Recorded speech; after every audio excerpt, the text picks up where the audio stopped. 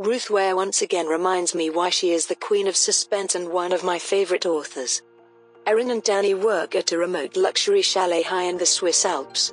Each week they serve as host, cook, concierge and housekeeper to a new set of pampered guests. This week, the guests are from a hot music app called Snoop. Snoop has brought their voting shareholders plus some of their key management for a retreat, but they are also there to discuss a recently received buyout offer. The problem is that the two main shareholders have opposite opinions on selling.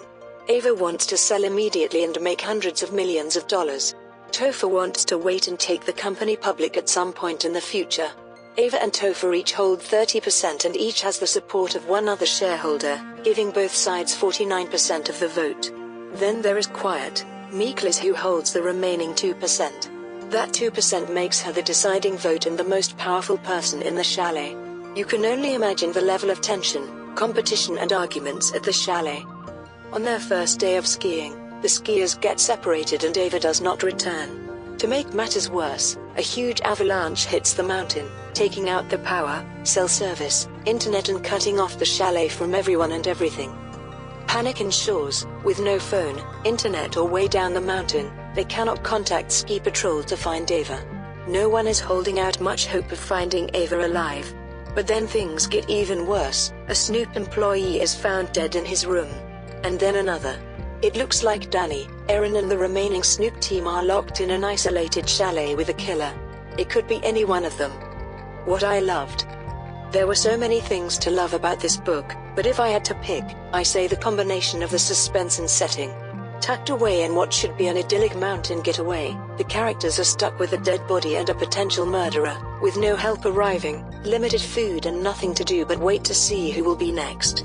I don't feel like I'm selling it well, but trust me, it really works. I loved Erin and Danny's friendship.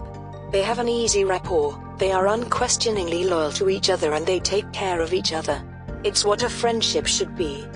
Most of the characters are hiding at least one secret and the reveals are so fun.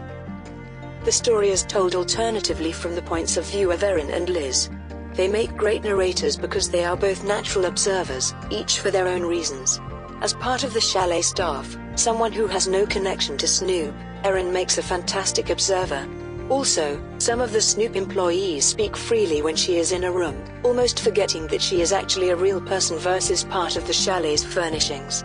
Although she is a shareholder, Liz no longer works for Snoop. During her tenure there, she was mainly ignored and treated as the least relevant employee.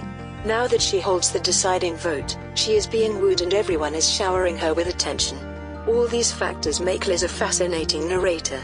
The story would not have been as interesting or nuanced coming from anyone else. What I didn't love. One small complaint, the ending was a little too drawn out. This statement makes me sound impossible to please because I love a nicely sewn up ending, one where I am not left hanging. But this ending was a bit too long. I thought the book was already over, and I would have been satisfied with the ending, about 3 times before it was actually over. Overall, I highly recommend for fans of Her Highness, Queen of Suspense, Ruth Ware, and for anyone who loves a good, slow burn thriller.